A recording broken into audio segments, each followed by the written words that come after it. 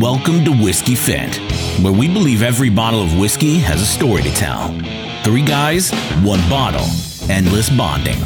Here are your hosts, Brian, Evan, and JJ. All right, welcome back, everybody. This is Whiskey Fit.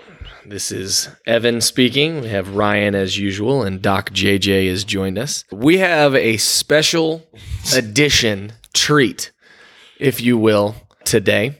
We are going to dive into a whiskey, if you want to call it a whiskey, called Kentucky. Some of you may be familiar with Kentucky Deluxe. This is not Kentucky Deluxe, and it actually has no tie to Kentucky Deluxe. Never heard of either one of those until this fool starts talking about it. Thank God. For those of you that may have been poorer, or you were just looking to get drunk at some point in your life, you may have run into these, but I'll explain more. This disproves Ryan's statement from a couple other podcasts. Not all whiskeys come in 750 milliliter bottles. Not all whiskeys come in glass bottles. This actually comes in a 200 milliliter plastic little bottle. Screw off top. Yeah. This isn't even like an airplane bottle. Yeah. I mean, this is it genuinely looks like something out of an old West, like Wild West movie. But anyway, It's a flask. It's exactly what I said in that episode. Like in that episode that you're speaking of, I said, you drink things that are in a 1 gallon plastic container or a small plastic container that you essentially put in your pocket or a small paper bag. Yeah, this is what this is. It looks, and I don't know what it smells or tastes like yet, but it looks like what you would put in a hip flask. It looks like a hip flask. This could possibly be the most depressed I've been to do one of these episodes yet. I'm going to try to not let that come through. Yeah. all right. So You're just mad because it doesn't have a mash blend. God. So we'll get to all that. But we've poured it. I'll let them smell it. But here's why we're embarking on Kentucky Deluxe, and it is a journey. That's why I do say embark. It smells like paint thinner. It smells like paint thinner. So in 2013, actually in 2012, I had just finished a graduate assistantship at the college that I went to, Austin College. Shout out, not in Austin, it's in Sherman, Texas. I had just finished a graduate assistantship. I had just gotten a master's degree. I was, well educated, bachelor's, master's. And so what I did was, naturally what you do after you get a bachelor's and master's is I drove out to Louisiana, to the middle of Louisiana, where there's a school that I worked at called Northwestern State. And I worked for no money. I actually pulled out more scholarships so that I could at least just live and pay rent for about the first 6 months of being there. After 6 months, I was awarded, quotations, a promotion to my first full-time job as a 23-year-old in the world with 2 degrees, really educated, all the great things. And Northwestern State offered me, and I took a job for $20,000 benefits and a cell phone. And I thought I was on the king of the mountain. Flip phone. It was not. Was it the an Nokia brick phone? Nokia No, that's what I had. 5160 or something So like he's that. a lot younger than us. Never mind. That one, No. the candy bar phone. Motorola Star Trek. It was an iPhone. It was an iPhone. It was nice. Oh, wow. What It was still my iPhone. 2010? 2013. God, that's impressive. So that was my first full-time Was it job. the first iPhone? Probably. Okay. I mean, honestly, I think it was. Anyway, for any of you that have ever made $20,000 for an annual, not like in a month, but like an annual salary, you make about $590 every 2 weeks after taxes. As an adult. Mm-hmm. So I lived in a 2-bedroom apartment, 2-bath apartment for $495 total. That was between the 2 of us a month. Nice. Yeah. And did all my laundry at the school that I worked at, ate at the cafeteria that I worked at, and whatever money I had left over, I tried to save, and do whatever I could with. But anyway, I used to, in college, I drank Busch Light, Natural Light, all that jazz, and we would drink Kentucky Deluxe, or KD as we called it, whiskey. And when I got to Natchitoches, is where I was at, Northwestern State, in Natchitoches, Louisiana, the liquor stores, there's 3 of them in the town. All of them were pretty much worked by athletes, and those athletes knew their coach, which is what I was doing out there. I was one of their coaches. And so I would drive by to get alcohol on a Friday night because we would live for Friday nights. We worked 80-hour weeks or whatever it was, just like everybody that comes straight out of college. They're trying to make their way in the world, and so they work as much as they can humanly work. And we did the same thing. I would live for Friday and Saturday nights for the 8 hours that we had where we weren't at work. But Kentucky Deluxe was just a little bit too pricey for my budget. That was top shelf. That was The second shelf from the bottom. It was just a little too high for what I could afford, genuinely. That's not an exaggeration either. And so one of the athletes, and I don't remember who, that was working at the liquor store was like, "Coach, have you ever done Kentucky Dale?" And I was like, "No." And they said, "Well," and this is honestly, I don't do meth. I don't say this I say this with a loving heart. I don't say this in a bad way. The way that they introduced it to me is they were like, we sell it to our 3 or 4 customers that are like daily customers that come by to get their fix of alcohol. They're alcoholics. Yeah. But this was cheap. So this 200 milliliter bottle cost me $4.99. And we actually just found a 1 liter bottle online right now. You could get today, right now in 2021, you could get a 1 liter bottle for $9.99. So that's the story behind it. Ryan has taken. I made Ryan drink first just to make sure he didn't die. Ryan has taken a sip. By the way, we did not fib this. We are doing it the same way we always have. We have put it neat first for a sip, and then we'll put it over ice. But Ryan, that is a high school. That's a high school Friday night. That's what that tastes like. Dude, can we go back to the BV? It's like high school Friday night. It tastes like somebody put something in my cup. I don't know what it is, but it doesn't matter because you're just trying to get drunk thing. That's what it tastes like. JJ, because I've got it in my head. I know exactly what it is right now. It's not what It's a hybrid between rubbing alcohol and paint thinner. Yeah. So it is pretty rough. I do actually have a little bit of syrupy taste to it. Syrup I would give. So I do have some syrupy taste, but Ryan kind of hit it on the head. The best way to describe this is think of the first time that you ever may have had alcohol. You went to a party or you went to a friend's house and you probably mixed your liquors together and somebody made you a drink and put entirely too much whiskey to the mixer. So like that whole, let me pour 4 fingers of whiskey to 2 fingers of Coke. Yeah. That's exactly what this tastes like. There's a syrupy taste that covers up the burn, and that's it. So let's talk about why that is, because I put it on ice. It got worse on ice. I haven't even done. I got to put it on ice. Oh man, I don't even know where to start. It's great when you have the educated ones. They're stumped. We're not stumped. We're just my tongue hurts. The bottle and the stuff that you look online. Actually, there's a question on it that says, "Is this?" Uh-oh. That was my mic falling over out of desperation. Sorry for your ears. Anyway, so there's actually questions online that say, "Is Kentucky Dale a real whiskey?" Like that's literally the question. On the front of the bottle, it says that it's 20% whiskey, which our research by technicality makes it a whiskey because it is 20% whiskey. 20% whiskey, and it's apparently 51% corn in there, and 80% grain neutral spirit. That sounds. It's the rubbing alcohol. So, a couple of things about this. One, it's funny because the people that distill it, it's Barton's Distillery, 1792, who actually make like quality, legitimate whiskeys. If you go to their website, they don't even have this listed. You specifically have to search for Kentucky Dale and to do any sort of research. My friend, you did a fine job tracking this one down for us. So this isn't even from the state of Texas, right? No, it's not. You had to travel for this one. People need to respect that. I don't know if that's going to go that far, but for my current job, I travel all around the region and was driving through Louisiana and stopped at a French bakery and bought. I tell my wife this story all the time. Is that in the state of Louisiana, God love them, and I love my 4 years there. I stopped at a gas station, French bakery. I got a tank, which I don't remember what that cost, probably like $30, normal tank of gas. But I went inside and I bought a po' boy, a pastry, a Smart Water, and this Kentucky Dale, and all at the same register, all without showing my ID, all for under $10. And I have the receipt to prove that. So the Smart Water alone is like $5. right. So that should just tell you about the po' boy and then specifically about the whiskey in general, or what we call our whiskey. But It's liquid alcohol.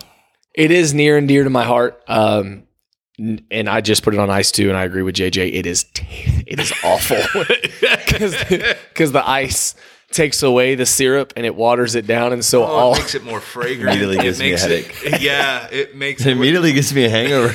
I know. Awesome. So somebody writes online and it says, the question says, is it a whiskey?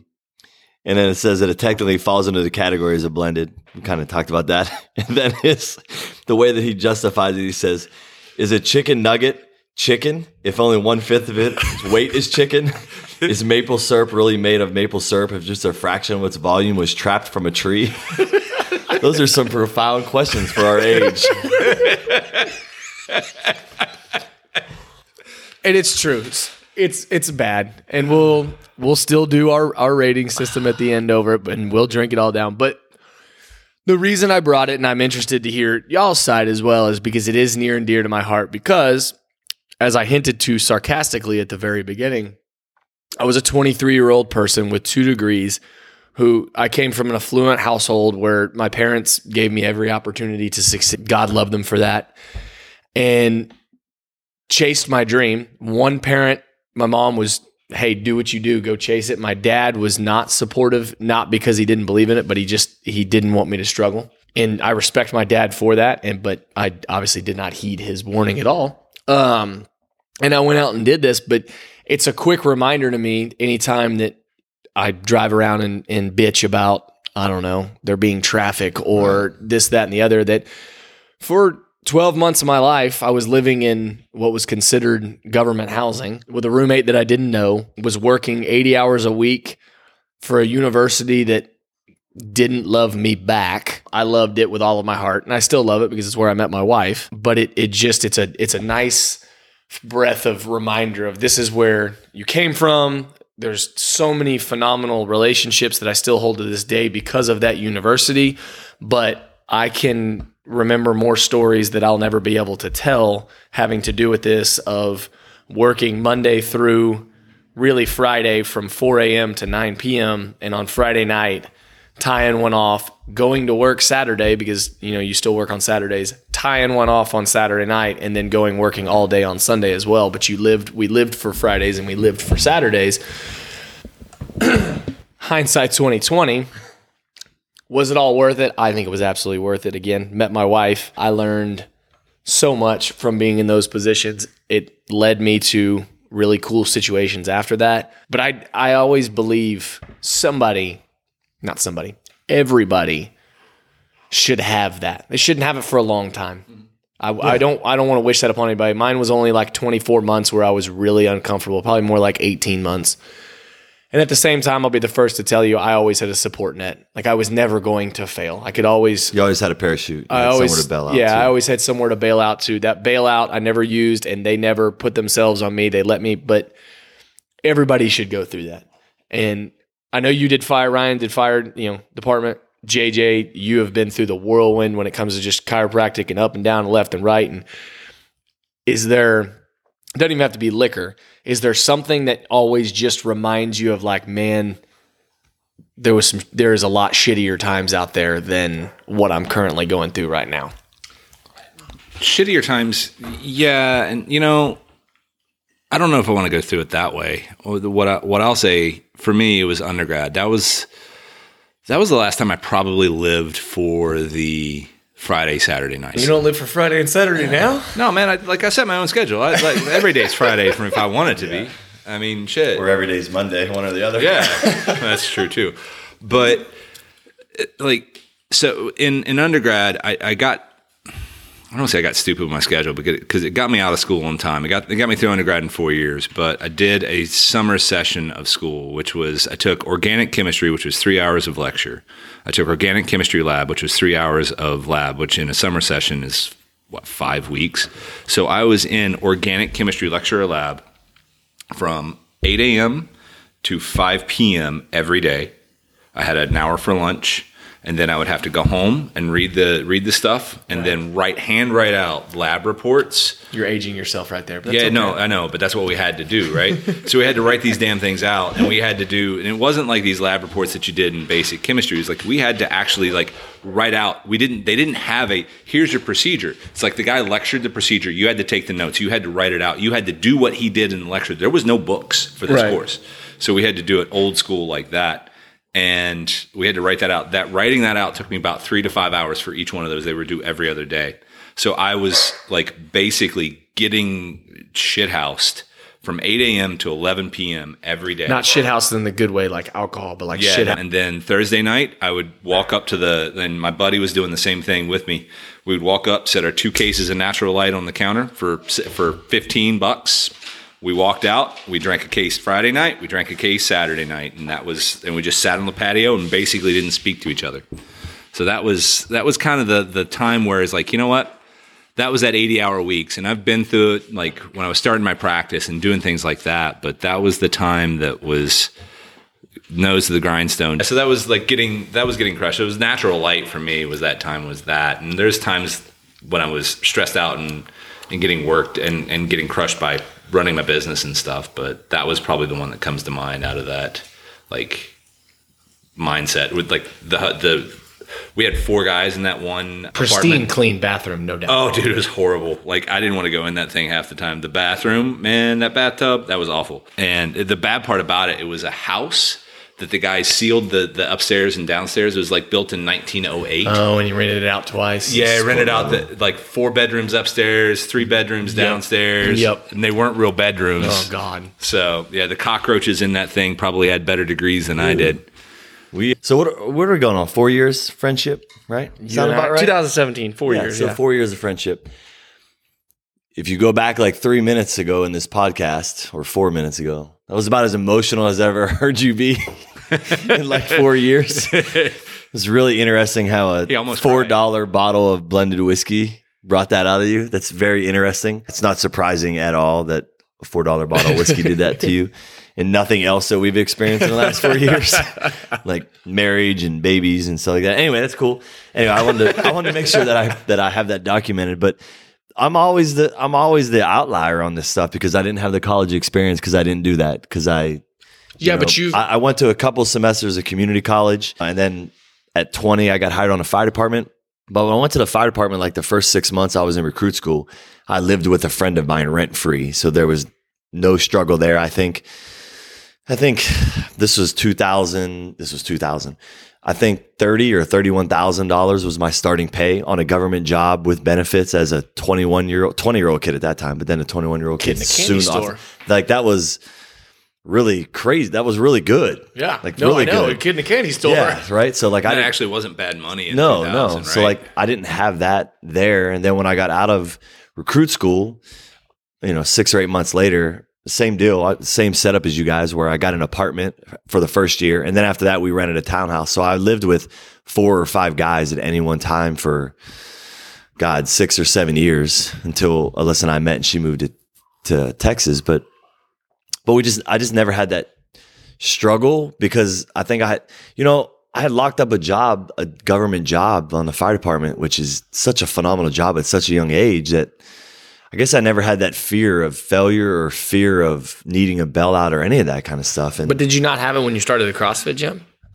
Or did you know you were going to succeed? So no, for sure. Here's what I think. 2 things with starting a CrossFit gym. And actually Britt and I off air just talked about this an hour ago, is that when I left the fire department, I got a pretty big check from all of my leave and things that I had saved up over 12 or almost 13-year career that I had cashed in to start the gym.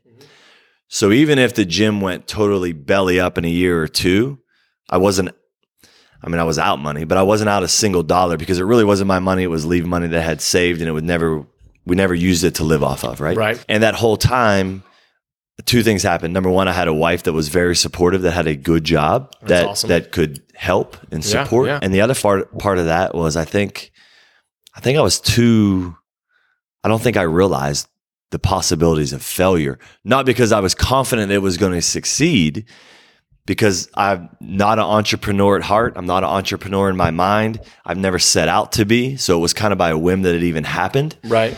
And I think that I didn't really understand what could really happen. I didn't understand that I could fail and lose it all. But I think, not cutting you off, that is probably what Kentucky Dale genuinely reminds me of. And I've now just at 32, about to be 33, at 32 and remembering from 9 years ago is when I went out to Louisiana. There was I was going out to Louisiana with no money. Yeah. And I knew that, but it never crossed my mind that I wasn't going to. I guess I didn't set this up. The reason I went to Louisiana is I wanted to be a Division I head strength coach, and I was bound and determined to do that in any way that I wanted to, in any possible way. Then when he found out they had to roll up their sleeves and they had to motivate people on the sidelines and yell and shit, he was like, "Nah, I'm out. I'm not into that." Anyway, sorry. Go ahead. So I don't know. He does have that. God, I want to attach this YouTube video. Look up Northwestern. Look up Northwestern strength and conditioning coach, and you will see the exact YouTube video of why Evan did not want to be a Division I strength and conditioning coach anymore. Anyway, go ahead. So he's not to have that tag. He's not wrong. He's not far off. But I went out there because I thought it's a totally different episode, totally different conversation, but I thought that was the end all be all. And I went out and did exactly what Ryan's talking about when he did with the CrossFit gym. Is it never crossed my mind that I ever could fail. It never crossed my mind that I wasn't going to be successful in the college rank. The only thing that ever crossed my mind is maybe I wouldn't reach the pinnacle. Maybe I wouldn't reach the peak. And when I say that, the Power 5 director of strength and conditioning. And I never did. I had success. I was able to be a head strength coach of a Division I university. I was able to be a head strength coach of sports at Power 5 schools, but I never got to the quote unquote the pinnacle. Through all of that, it never crossed my mind that I was ever going to fail. But what I've looked at back on after 9 years is I'm super close with my family. And I'm even closer to my brother. The things that people sacrifice and are willing to sacrifice to do that type of stuff is incredible at times. And I think this is not emotional at all, but a little tidbit. I think we are quick to judge people. We're quick to judge like people, high profile people, and say, well, they're actively throwing away relationships. They're actively throwing away other parts of their life. Those people don't even know. Like they don't, it's not processing to them that they're even doing that. They're not making an active choice to stay away from other things in life. They're so razor focused and singular focused. They have no idea the rest of that is going on. I went from 23 to 20. I think I met my wife when I was 27, maybe 26. But I went from 23 to 27, basically when I got to Kansas State, and cared about nothing but being a strength coach and being the best strength coach in the world, to be honest. And it wasn't until really I met my wife, and then I kind of also started to open up my thought processes to other things that I realized I was like, whoa, A, I've accomplished some things. B, there is so much more to life. And so maybe at heart, that's what the Kentucky Dale is it does remind me of my times at Northwestern State, but I think there also needs to be, it's two sides. Give credit to those elites that go and find a way to do that, but also don't judge them because they have no idea that they're like, we like to say that Nick Saban has no life. He doesn't know, nor does he care. Right. Like he's doing what he wants to do. Yeah, I think I often think about that whole, man, when I started this thing, when I started it, I didn't think about failure or what if I would have failed kind of thing or whatever.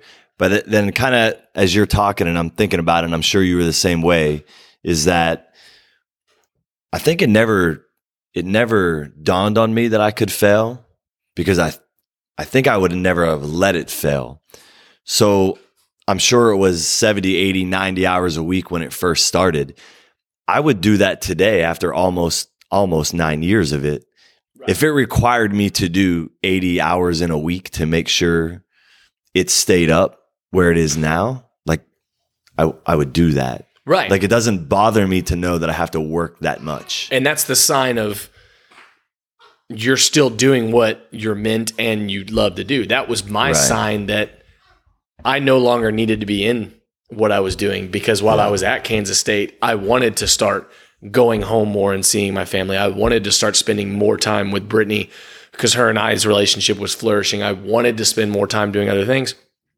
That never crossed my mind the first 4 years into it, is this is what I want to do. And so that was my first sign of like, yep, you need to change. You need to get out of this situation because this is not what you want to be at. And JJ's smiling over here, which I can only assume that that's probably somewhere along the lines of what he has experienced. Yeah, and it's a nerd thing too. It's like you look at age, right? Brain doesn't mature, that frontal cortex doesn't come in, and Aaron's going to like slap me for going nerdy. But it's true. Like that, but it's like you don't. It's like that until it plays. Every podcast needs a nerd. Yep. Well, this one, hey, we can't nerd out on the whiskey. I got to nerd out on neurology. So no, and I've expressed that to other people as well who have asked, even in my current job, there's people around that have always asked that kind of stuff of how did you know? Because you made such a drastic change. I went from coaching college at the Division I level to then coaching middle school and high school kids, and people asked how did that come about, and then dropped coaching, not completely, but then got out of it being full-time, and now I'm in sales. So people have asked how that has happened. I still coach CrossFit on the side with at Ryan's gym. People have asked how that works. And to be honest, I've always just kind of used the guide of if you're happy doing what you're doing, then it's something like Ryan said, you're willing to continue. I'm willing to work at the CrossFit gym. I'm willing to work at the sales job that I'm at right now. And the moments that I start to feel like, man, I'm not happy, this is not fun anymore, then what the hell are you doing? I mean, those were my kind of light bulb moments but you don't, to JJ's point, you don't realize that until you're 26, 27, 28. I guess women's matures earlier, supposedly. I don't know. I could argue that, but no. Anyway, we got real serious. To Ryan's credit, whiskey has gone out of his glass. JJ is just about to finish it. Right. So, yeah, the world should know that I drank mine first. JJ is now second. And the guy that brought this plastic bottle is having a hard time finishing his. Gut rot. Well, hold on. Let the world also know talked that a lot. Every podcast that we've had, this has rang true. I have always been last on the whiskey. Every podcast, even the Redbreast, which is the one that I like the most so far. I've always been last. So to wrap it all up, first of all, thanks everybody for listening to my TED Talk rant, whatever it's called.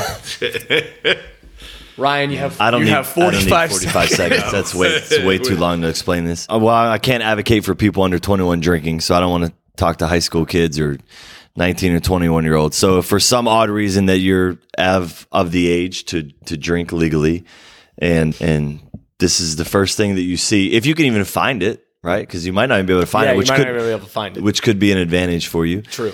But if you do happen to find it and you're like, man, that was a really good podcast and it was a really good story, and you know what, I would like to just taste it.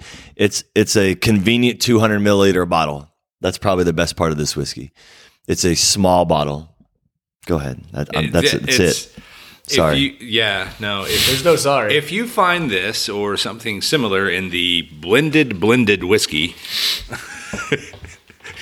is that what we should call that? Is a blended? Because it's technically whiskey. Even the Black Velvet was a Canadian blended whiskey, and it was more than 20% right. whiskey. But anyway, go ahead. I'm sorry. So if you're in a fraternity or sorority and you want to mix a whiskey into something where you will barely taste the whiskey, this could be your go-to, but spend some money and go get the Crown. Go get the Crown. Good Lord. I don't even know. 45 seconds. Here's my 45-second synopsis. 1, if you are drinking this on a regular basis every single day, I would encourage you to call a hotline. There are people out there. Meetings are free. Meetings are free. In all honesty, alcoholism is a real thing. Take care of yourself. 2, if you are in that 21-year-old age, 22-year-old age, and you're looking for a bottle that could fit in a cowboy boot when you are going to a Red Dirt concert, this is a phenomenal whiskey to do so with. You can easily save some money doing that. That's cool. On that note, you did it. We will catch all of you next time, and I appreciate you for listening.